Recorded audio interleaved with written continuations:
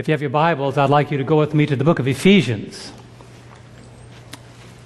Ephesians chapter 6, and the message is entitled False Armor. Say that with me.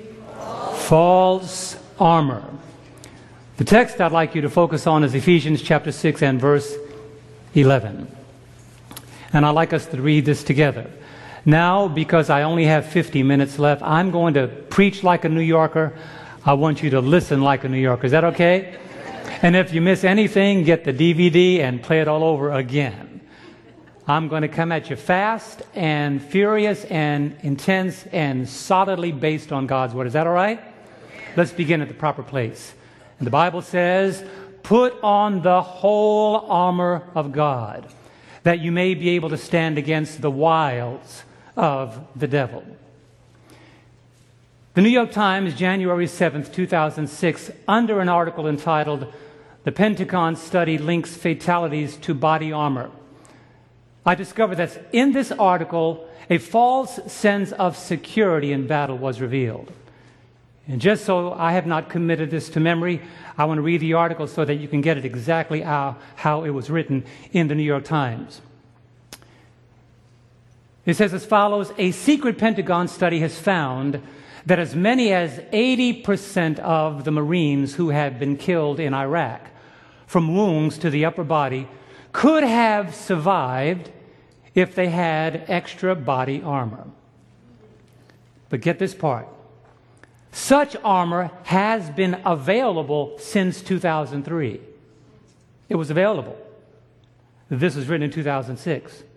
But until recently, the Pentagon has largely declined to supply it to the troops, despite repeated calls from the field for additional protection, according to military officials. The vulnerability of the military's body armor has been known since the start of the war. In other words, they sent soldiers into the field with substandard body armor, knowing it since the war began, and repeatedly refusing to send body armor even though they knew that their soldiers were in jeopardy. It says the vulnerability of the military's body armor has been known since the start of the war and is part of a series of problems that have surrounded the protection of American troops. And I repeat again the statistic: 80% of the fatalities that occurred in Iraq could have been avoided if the troops had been covered by the best armor. 80%. That's a lot of fatalities that we could have avoided. Amen? The armor was available, but the request for protection was denied. The weakness of the armor was known since the war began. Now, when I read that article, I immediately, with my preacher's mind, I saw that there was a spiritual parallel there. Ever since the war began on earth between good and evil, false armor has been given to those living on the earth. Weak body armor. And the reason why fatalities will increase in the end, the reason why there will be so many that are lost, as the Bible says in Revelation, as the sands of the seas, is because even Christians are settling for false armor. Armor that is not sufficient enough to protect us in this time of intensifying battle. I believe as we get closer to the end, the battle between light and darkness, between truth and error, between Christ and Satan, between good and evil is going to intensify. Do you believe that? It's going to get worse. Thus, it behooves us that we have the best armor. That's why Ephesians says, put on the whole armor of God, that we may be able to stand against the wiles of the devil. Oftentimes, we read the phrase by the Apostle Paul, the wiles of the devil, and fail to comprehend the deeper meaning. Paul is not talking about a wild devil, because Satan is very organized. Satan is very strategic. Satan is very patient. He waits for the proper time. He waits when his prey is least suspecting. He is not a wild devil, but a wily devil. He looks at us. He studies us. He has, I suggest to you today, a file on every one of our strengths and every one of our weaknesses. And he waits for the most opportune time to come at us with his temptations. He waits like the boxer in the ring when his opponent is at his weakest, to hit him the hardest. I decided to study that word, the wiles of the devil. And in the dictionary, I discovered these words are synonymous to the word wiles. Trickery, a con, a hoax, a scam, a ploy, a stunt, deception, and subterfuge. In other words, things that really don't appear the way they really are. Coming at you from an angle that you are not suspecting of. Conning you when you are completely unaware that you're falling for it. And then my mind took me back to that 1949 cartoon called The Road Runner. Anybody remember that? Wile E. Coyote? I said, Wiley, that all of a sudden, you know, I'm admitting I'm a little older than some of the young folk that are around here. But I remember watching that cartoon. It came out in 1949. It was called Wile E. Coyote before they called it The Road Runner. And it was put together by Looney Tunes. Anything put together by something called Looney Tunes, you should question whether or not to watch it. Looney Tunes. But in each of the episodes, Wile E. Coyote used elaborate plans, listen carefully, and complex devices to pursue his enemy, to pursue his prey. The intention was to get the road runner to fall into a trap that would result in his own destruction. I suggest to you today that Satan is using elaborate devices and complex contraptions.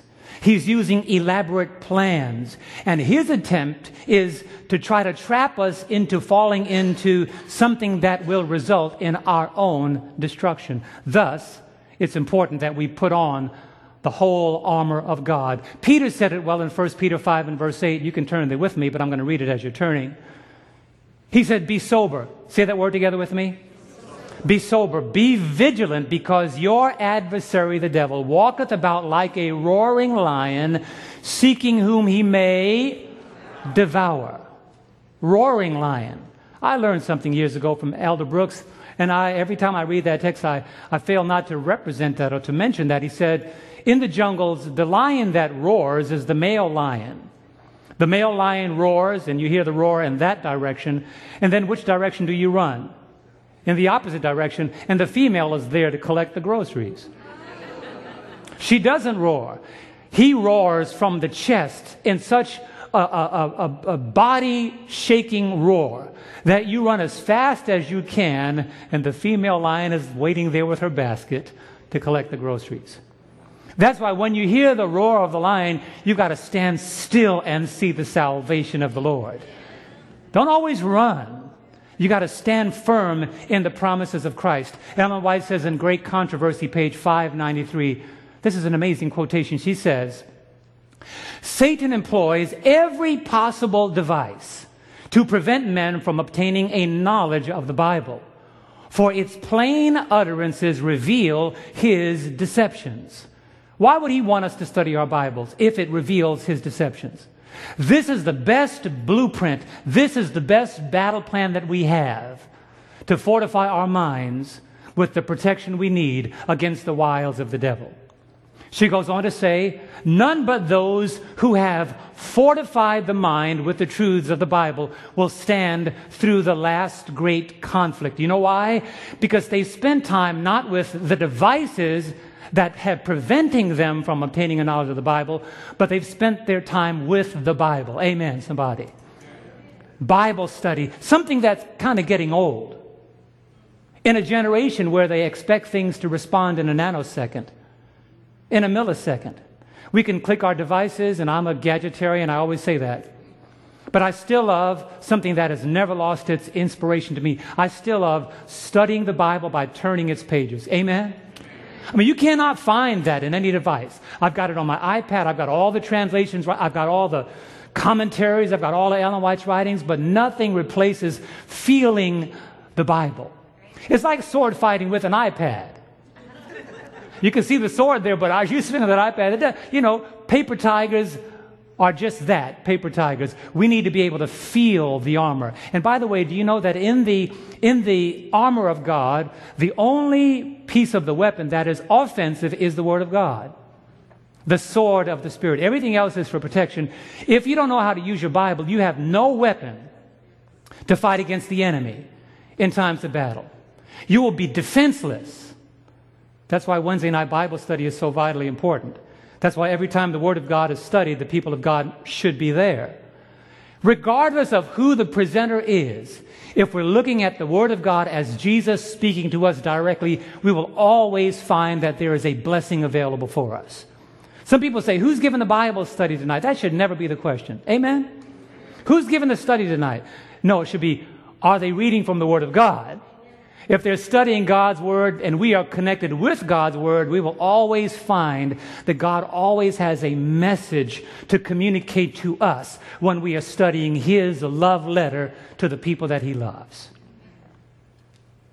In the final showdown between heaven and hell, it's on the horizon right now. The most intense battle to face this planet is now in its planning stages. And Satan is using subterfuge, scams, trickery, and deceptions. And he's aiming it at the Christian churches. And many Christians are becoming casualties because they're settling for false armor.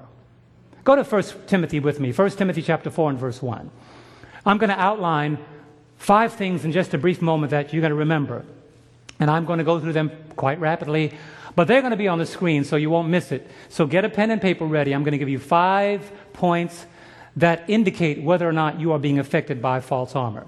1 Timothy 4 talks about the conditions of the last days. He says in verse 1, "Now the Spirit expressly says that in the latter times some will depart from the faith, giving heed to what kind of spirits? Seducing and deceiving spirits and doctrines of demons." Now just think about that for a moment. Doctrines of demons.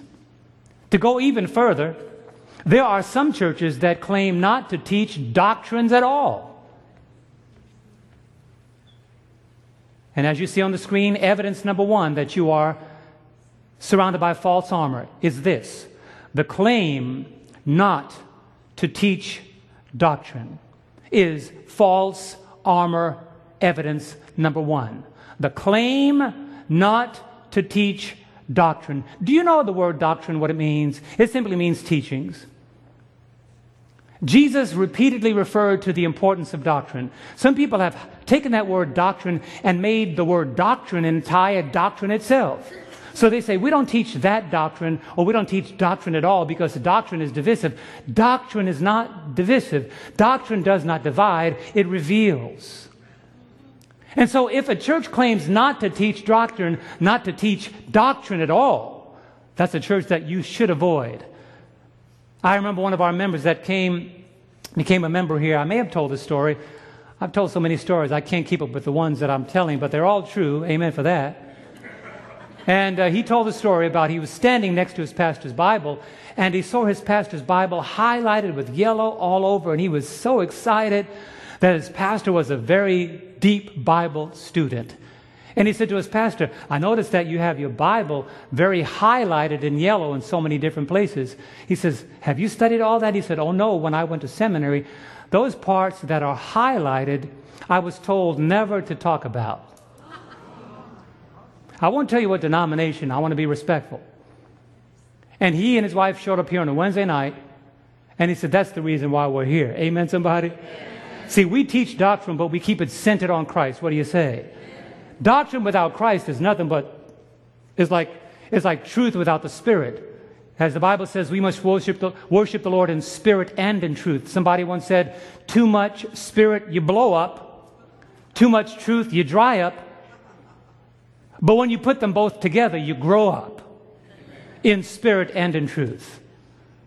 But the Bible warns us how important it is to not accept false armor. Go with me to 1 Samuel chapter 17. I know you know where that is. Turn there very quickly. 1 Samuel 17, verse 38 and 39. Notice how the Bible talks about how important it is for us to have armor that we have tried ourselves.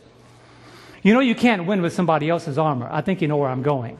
Some of you are theologically so sound, you know exactly where I'm headed.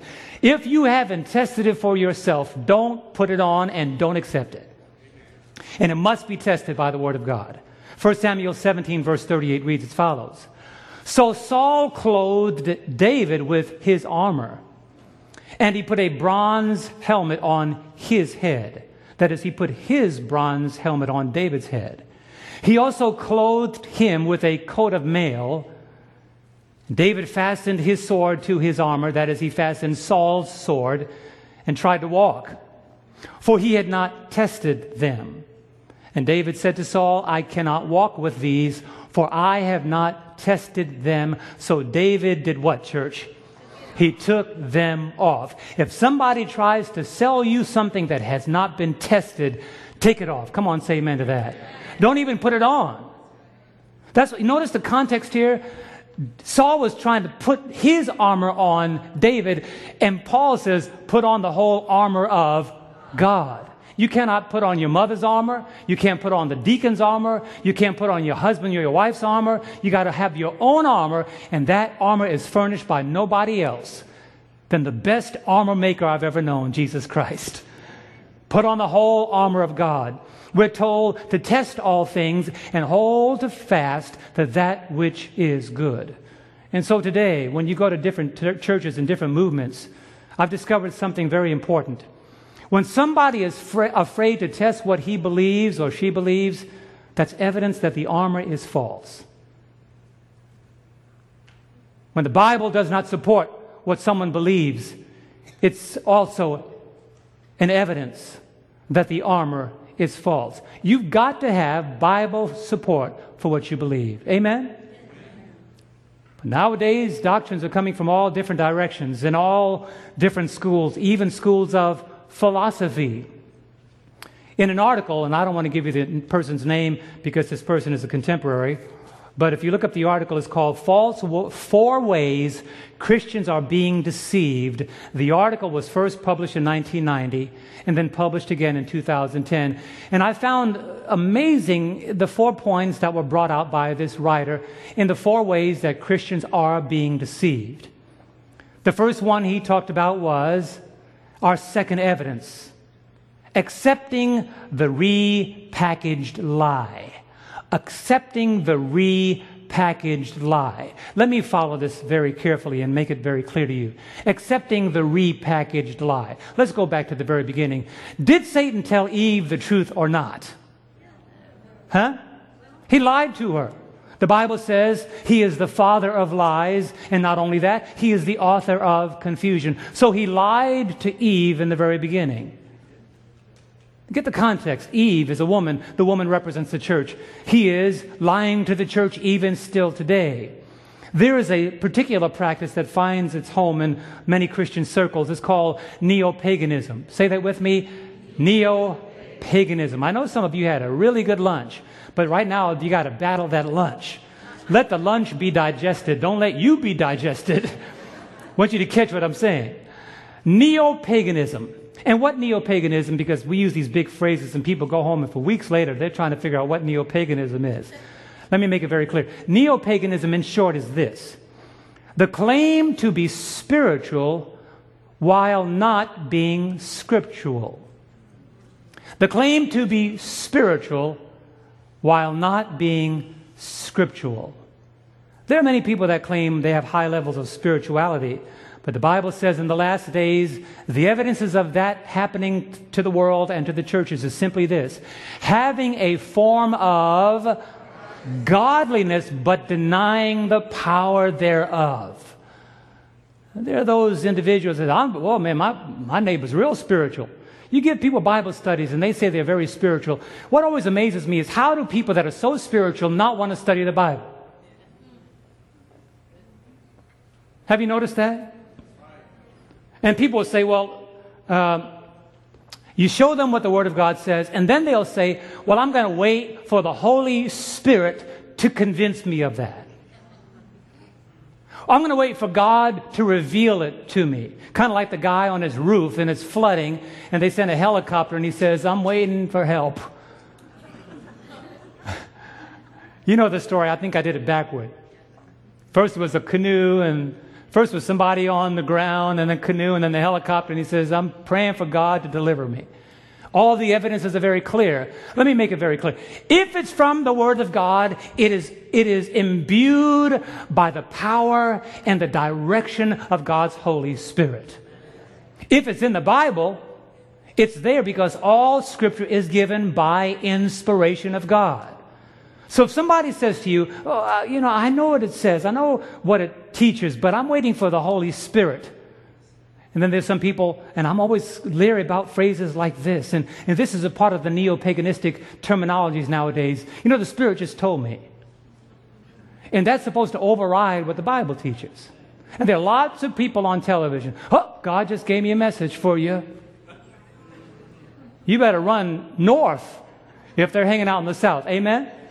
Be careful, because if it doesn't measure up to the Word of God, it's nothing more than neo-paganism claiming to be spiritual, but not scriptural at all. And then the ideology of neo-paganism is this. Your beliefs and my beliefs, though different, result in the salvation of both of us. So some people say, I don't have to believe what you believe, but I'm saved too. And I'm asking myself the question, your driving directions are different than mine, and we're both going the same place? And for people that don't think it's important to have the right directions, tell that to the pilot next time you take a flight. I just enjoy the flight. I don't really care where you're going. And they always say when the doors close, if your final destination is not Seattle, this is a good time to get off. You see, if you don't care about your destination, then just go to the airport and hang out. But I do care about my destination. Anybody else? I want to get to heaven. I don't want to just hang out in Christianity and end up being lost. They also say in neo-paganistic circles, we serve the same God. All that matters is that we just love the Lord. And you say, if you love me, keep my commandments. Well, that's your interpretation. And I ask myself, how many ways can you read that text? But the Lord knew this was coming. Isaiah 4 verse 1. And in that day, 7 women shall take hold of one man. And this is what they'll say. We will eat our own bread. We'll wear our own apparel. Only let us be called by your name, Christian label, to take away our reproach. Our own bread, our own doctrines, our own apparel, our own righteousness, our own level of right. I'm right, you're right, I'm righteous, you're righteous. It doesn't really matter. That's why the people of God must remember that God has called us for a special purpose and a special time. I say this with respect to all Christians, but I must say this. If God has revealed to you a clear message and you choose not to communicate it, and you choose not to give the trumpet a certain sound, the people that should be warned are not warned, and their blood is required at your hand. Isn't that right? So God has given this church a message, and it's too late for us to think that we could preach the same message that every other church preaches and still be faithful to the call of God on our lives. Amen? That's very simple. There's lots of things we can share, but when you preach the Word of God, you got to remember what they say when you stand in the court, because one day we are all going to stand before the judge. What do they say? Do you solemnly swear to tell what? Whole truth and nothing but the truth. That's the call that God has placed on this church. What do you say? And by the way, that call is placed on all Christians. Whether or not you accept that call determines where you end up. The whole truth and nothing but the truth. There's those that are claiming to be on another road. I like one of the programs I saw. I don't necessarily like it, but I like the response one of the viewers had when they watched a very famous person on television. I won't tell you what her name is. But she once said to the audience, there are many ways to God. Neo-paganism. There are many ways to God. And a Christian lady stood up in the organization or in the audience, that is, and said, no, there are not many ways to God. There's only one way to God, and that's through Jesus. And then the talk show host said, well, how can you say that when so many people are finding God different ways? And she said, I'm sorry, just because you say that that's not the way. Jesus says, I am the way, I am the truth, I am the life, and no one comes to the Father except through me. And so in respect of all of the smorgasbord of Christianity, all of the different labels of religion in all of its innumerable forms, Jesus is still the only way to the Father. Evidence number three. Evidence number three. You'll know that you are covered in false armor by deception through blurred distinctions. Blurred distinctions. Wednesday night, we have a Bible study here live every Wednesday night, 7 o'clock Central Time on 3ABN. That's not an advertisement. 7 o'clock Central Time, 3ABN. Live Bible study. Now, it's called a sharper focus. This fits into my point right here. Why is it called a sharper focus? Because if a picture is out of focus, you cannot do anything with it once that picture is taken. You cannot focus a blurry picture no matter what tools you use on the internet. There are no tools that can focus a blurry picture. You got to make sure it's in focus before you take the shot. In the very same way, Christians are accepting teachings that are blurred at best. Listen to what this individual included in the article. Listen very carefully. He pointed out that the message and the priorities of the church are becoming indistinguishable from the world.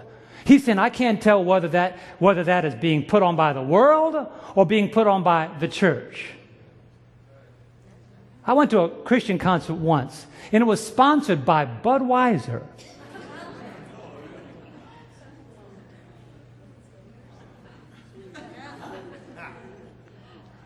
Now, who was putting on?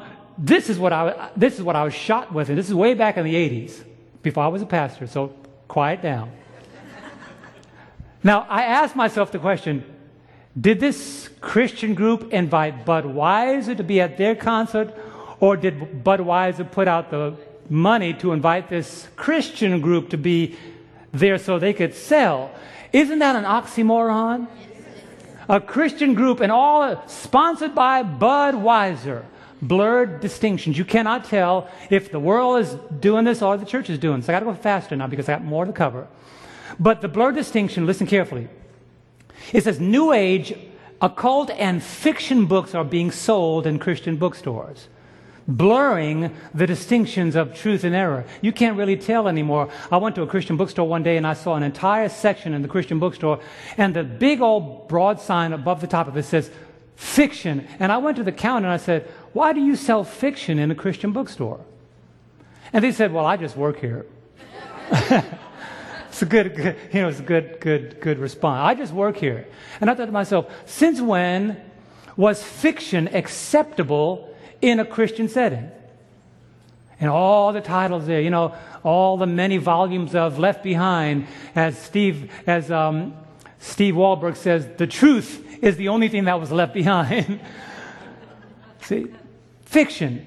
It goes on to say, these books teach that humans are evolving to godhood, that we must become mystics and use Eastern meditation, and they advocate a one-world government. But this is something else that really caught my attention. They also support the philosophy of the emerging church. Have you heard about that phrase before? The emerging church. I studied that and I thought to myself, that is amazing. The emerging church happens in the context of something that is not called a movement, but is called a conversation. In other words, the emerging church philosophy is this: you may be Baptist, Pentecostal, Presbyterian, Methodist, Lutheran, Anglican, Adventist. That's great. Let's drop all the labels, forget what you believe, and let's have a conversation and see what we can agree on. You know what the number one thing that they all agree on in the emerging church movement? The emerging church conversation. They all agree that the institutional and the organized church must be disbanded. Amen. And they all agree that it's better to be community-centered than Christ-centered. So let's do what we can do for our community. Let's not preach things that are going to divide us. Let's get together in this ecumenical push to all be one, but not based on the Word of God. Let's develop one mind as the Bible says in Revelation 17, they will have one mind and give their power to the beast. Then there's also spiritual formation. I love to do an entire week on that alone. Spiritual formation, praying and asking for the Spirit to do strange and unusual things, to bring a feeling to let you know that you are now in contact. You have actually crossed over into this spiritual experience. And then contemplative spirituality. All these methods are a part of the things that are causing the church to have blurred distinctions. It's hard now to pick out the truth from the false. But here's the point I want to make. If you begin your examination by measuring everything against the Word of God, there'll never be a problem finding out what's true and what is false. If the Word of God is the guide. Amen, somebody? Amen. Let the Word of God be the measuring God. Let the Word of God be the ruler. And there will be no blurred distinctions, because when the picture of God's Word was developed, it was clear from the very beginning. It's not blurred, it's clear. You also find spiritualism, the New Age, mysticism, occultism, and Eastern meditation are all a part of this now developing, emerging church environment. So we can have the giga church and the mega church and the large movements doing all these things, and they do it all in the name of Christ. But you know what Jesus said in Matthew 7, verse 21? Not everybody that says unto me, Lord, Lord, shall do what? Enter the kingdom of heaven, but only those who do the will of my Father, which is in heaven. Amen? Amen. Boy, that pizza must have been really heavy. I'm just trying, that's a reset. The point of the matter is this. If the message is not clear, the enemy is not identifiable. Don't forget that. If the trumpet is not given the right sound, can you imagine playing taps during the time of a battle? Here it is. The enemy is coming and you're playing. Da, da, da, da, da, da. If that's what you're playing, you're talking about your own death, not theirs. Am I telling the truth? The trumpet must give a certain sound, and as Paul says, if the trumpet makes an uncertain sound, who will prepare for battle? Evidence number 4. Embracing the invitation of unequal yoking. This one was really interesting. Now, you guys are going to get home and look at this all over again and say, I got it. But until then, let me read the text to you. 2 Corinthians 6 and verse 14. Go there quickly with me. Exercise is a good thing. Get your body moving. But the Bible says in 2 Corinthians 6 and verse 14, be ye not unequally yoked together with unbelievers. For what fellowship has righteousness with lawlessness, and what communion has light with what? Darkness. In the article, this gentleman pointed out that Christian leaders and Christian organizations are more and more connecting themselves with unbiblical pagan groups and movements which set the followers up for synthesis, syncretism, and compromise of doctrine and priorities. Now, I just said a whole lot, and you didn't even catch it. But let's go to the first book of Samuel. First book of Samuel, you'll get the picture right here. 1 Samuel chapter 28. You got to move fast. Come on, let's get... there we go. I hear the oil. I could hear the pages turning. This is a text you read before, but I'm going to share with you in a different light. Because when we talk about being unequally yoked together, uniting ourselves with those that are in fact spiritists to accomplish spiritual designs, this is the most amazing passage. And my wife, I told her about this when I was doing the sermon. I had no intentions of using this text, but I knew the Lord inspired me because this text says it so well. 3 points, very carefully. Are you ready? Here we go. Verse 7 to 10. Then Saul said to his servants, find me a woman who is a medium. When I read this, think about a church. The woman represents the church. Find me a woman who is a medium, that I may go to her and inquire of her. And his servant said to him, in fact, there is a woman who is a medium at Endor. Thus we had bewitched. Her mother was from Endora. So Saul disguised himself. What did he do, church? He did what? He disguised himself. He went to find a woman who's a medium. So he disguised himself, put on other clothes, all spiritually significant, and he went. and 2 men with him. And they came to the woman by night. That's what happens when you're going away from God. And he said, please conduct a seance for me and bring up for me the one I shall name to you. Then the woman said to him, look, you know what Saul has done, how he has cut off the mediums and the spiritists from the land. Why then do you lay a snare for my life and cause me to die? And get this. And Saul swore to her by the Lord, saying, as the Lord lives, no punishment shall come upon you for this thing. Now here are the 3 things he did that's prevalent in Christianity today. First, a man of God sought demonic aid. Now, that may sound hard, but how do you think Babylon is going to get to the place where it's the cage of every foul spirit, an unclean and hated bird? How do you think we get to the place where Babylon has to be destroyed? Because it gets to the place where those who are a part of that institution are being affected by the institution. That's why the Lord is going to say, because he loves his people, he's going to say to them what? Come out of her, my people.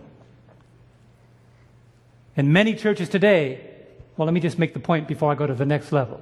First of all, a godly man sought demonic aid. Secondly, he hid his identity. In other words, his identity wasn't the same as it was before. He covered himself in different clothing. He cloaked himself in a different garb. And third thing, but most amazing to me, is he guaranteed God's support for demonic activity. He said, nothing, no punishment shall come upon you for this thing. And nowadays, I did a series entitled Unclean Spirits. If you haven't seen that before, you should get a copy of it. It's the most amazing thing. It talks about the occult and the entertainment industry. It shows you how churches are incorporating in their very forms of worship things that should never be included in a place that is claiming to be led by God's Holy Spirit. Am I telling the truth? But the other thing is amazing, like this text. They are saying that don't worry about it. There'll be no punishment for us participating in this kind of activity.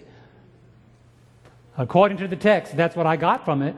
Saul said to the woman, and the reality today is many churches are becoming nothing more than a medium for Satan to communicate a diabolical message. They use the Bible, but they exclude the key elements. And there are many preachers that are not interested in Bible integrity at all. I was sitting down having a Bible study with a pastor once, and he kept asking me questions, and I kept answering him from the Bible. And he broke. He said, would you stop telling me what the Bible says and just tell me what you believe? I've told Brother Dick that story a number of times, and I said to him, excuse me? I said, in reality, my word has no weight. Isn't that right? But I'm concerned about what the Bible says. If the Bible says it, it's safe.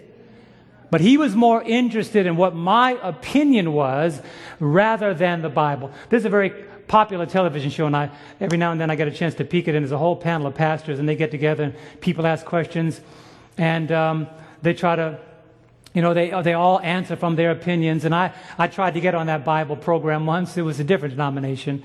And I was excited because I was invited to be on that Bible program. And I said, oh, great. I'll be able to sit on a Bible panel and finally be able to answer questions from God's Word. And the person said, I'll get you on there. And I said, I'm looking forward to it. Well, I met somebody last week, and I said, whatever happened to that invitation I got? And they said, well, they came up with some really strange excuse why they couldn't include you. And I said, I'll tell you what the number one excuse is. I use the Bible and they don't. Come on, somebody say amen. And that's the problem with Christianity nowadays. There are lots of people that don't use the Bible. And the Lord says, for such are false apostles, deceitful workers, transforming themselves into the apostles of Christ. 2 Corinthians 11 and verse 13. That's what Satan does. They are unequally yoking themselves together. But they use something else, and I'm going to spend a minute on this because I don't have a whole lot of minutes left. Because I got to get to the last one. There's something called, do your own homework, it's called the Hegelian dialectics. Let's try to say that without chewing up your tongue. Are you ready? Here we go. Hegelian dialectics.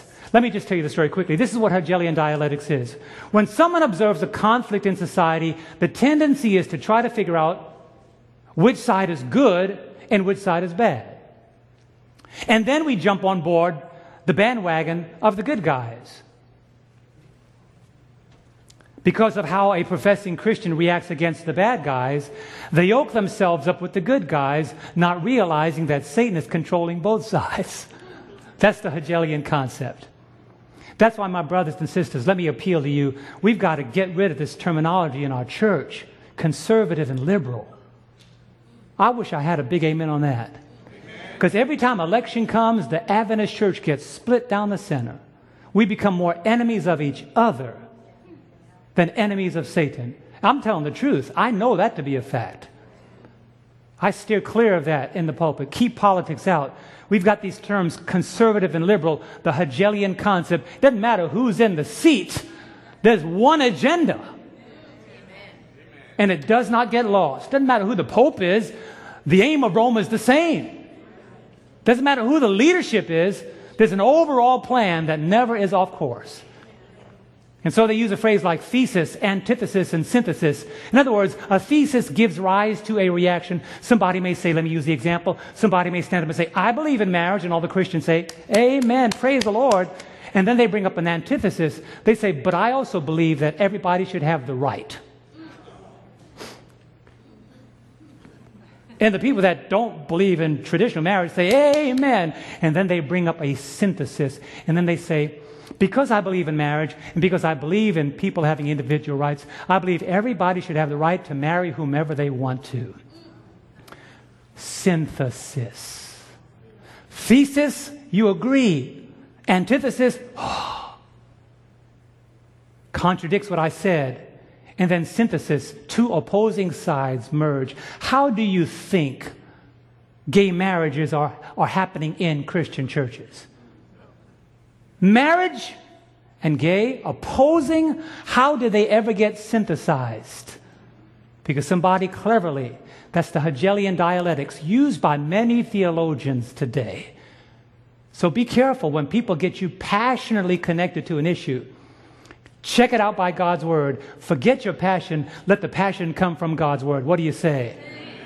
That's how people are passing things and laws because people get upset. I was listening to the news when I was coming back from Minnesota. I can't remember when we went.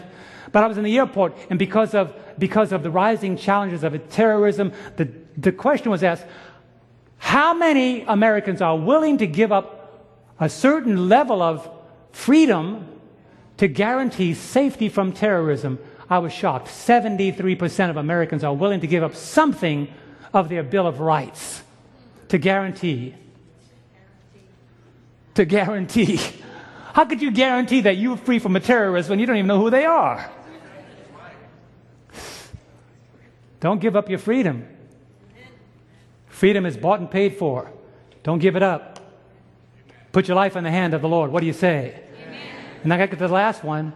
Don't abandon scriptural correctness for political correctness. Don't abandon Christ-centered gospel for social-centered gospel. Don't abandon godly living for good feeling.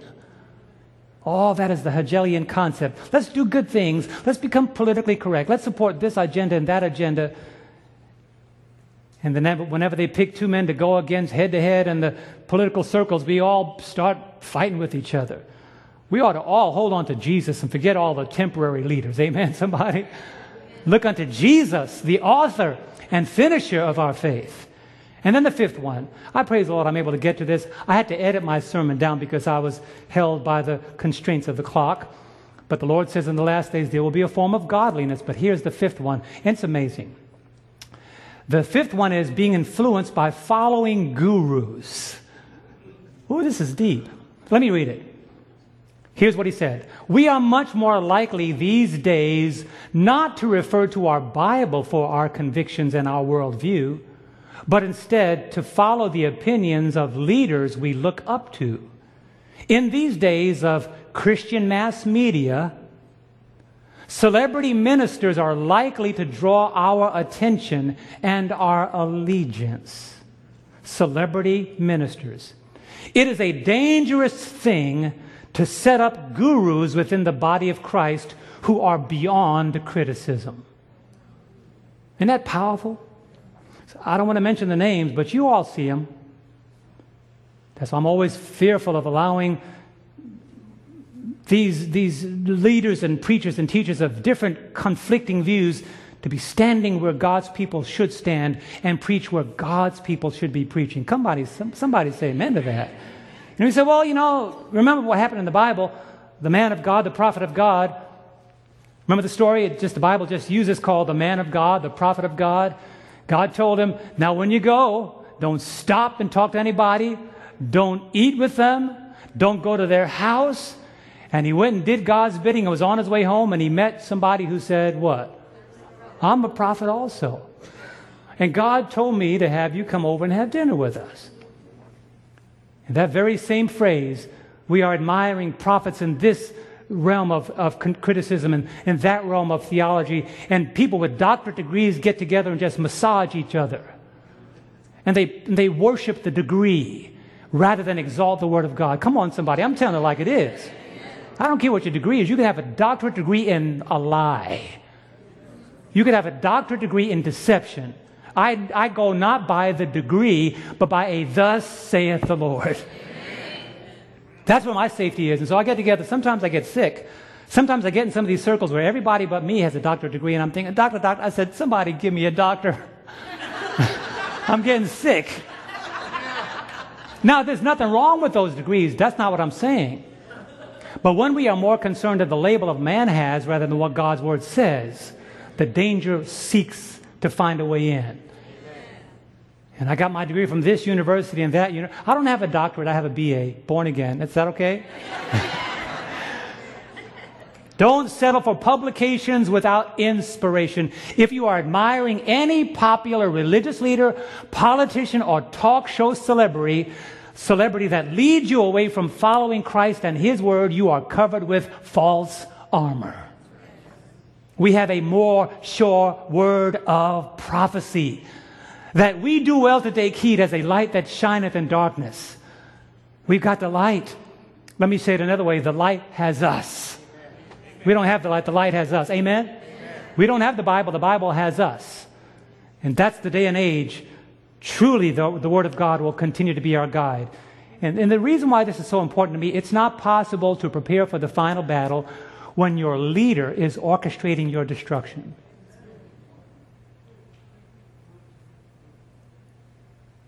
That's deep. That made me even think about it. Watch out who you read. We like to quote folk. Quote the Bible. Jesus didn't say, well, Elder so-and-so said. Jesus said, it is what? It's written. The devil will mess with you like he did that person who wanted to use the Holy Spirit in the New Testament. He said, now, Paul I know, and Jesus I know, but who are you? He only shakes. He only shivers at the commandment of God's Word, a thus saith the Lord. I can't get that statistic out of my head. 80% of the fatalities that occurred in the war could have been avoided if the troops had better armor. And I suggest today, Christians, it's time for us to get better armor. My conclusion is this. My last slide is this. The best armor is this, my brothers and my sisters. Come on, say it with me. Put on the what? Whole armor of God. The battle is coming to us that already came to Jesus. And the best armor is the armor that He used. A thus saith the Lord. It is written. So here's my counsel. Don't just sing it, live it. Amen? Don't just talk it, walk it. Don't just wait for the coming of Jesus, work for His coming. Don't just be a Seventh-day Adventist, be an Adventist every day. Amen, somebody? Don't settle for being in the congregation, but be in Christ. And that will all happen when we have on the whole armor of God. Isn't that right? So I want to pray today.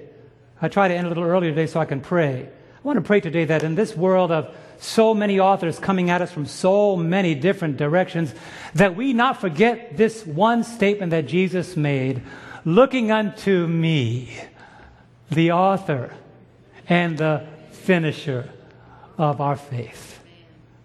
Father in heaven, we are in a world that's swirling with doctrinal controversy, and so much armor that is being put on in Christian churches and Christian movements is false armor. And the devil, the wily foe, is rubbing his hands as he anticipates the loss of so many who are unaware of his deceptions. And so, Heavenly Father, we pray for our church, our leaders, our people. We pray for them, Lord, to come to a knowledge and understanding of the truth of your word, that they not be pulled in, that we not be preachers that settle for popularity, but we settle for nothing short of faithfulness.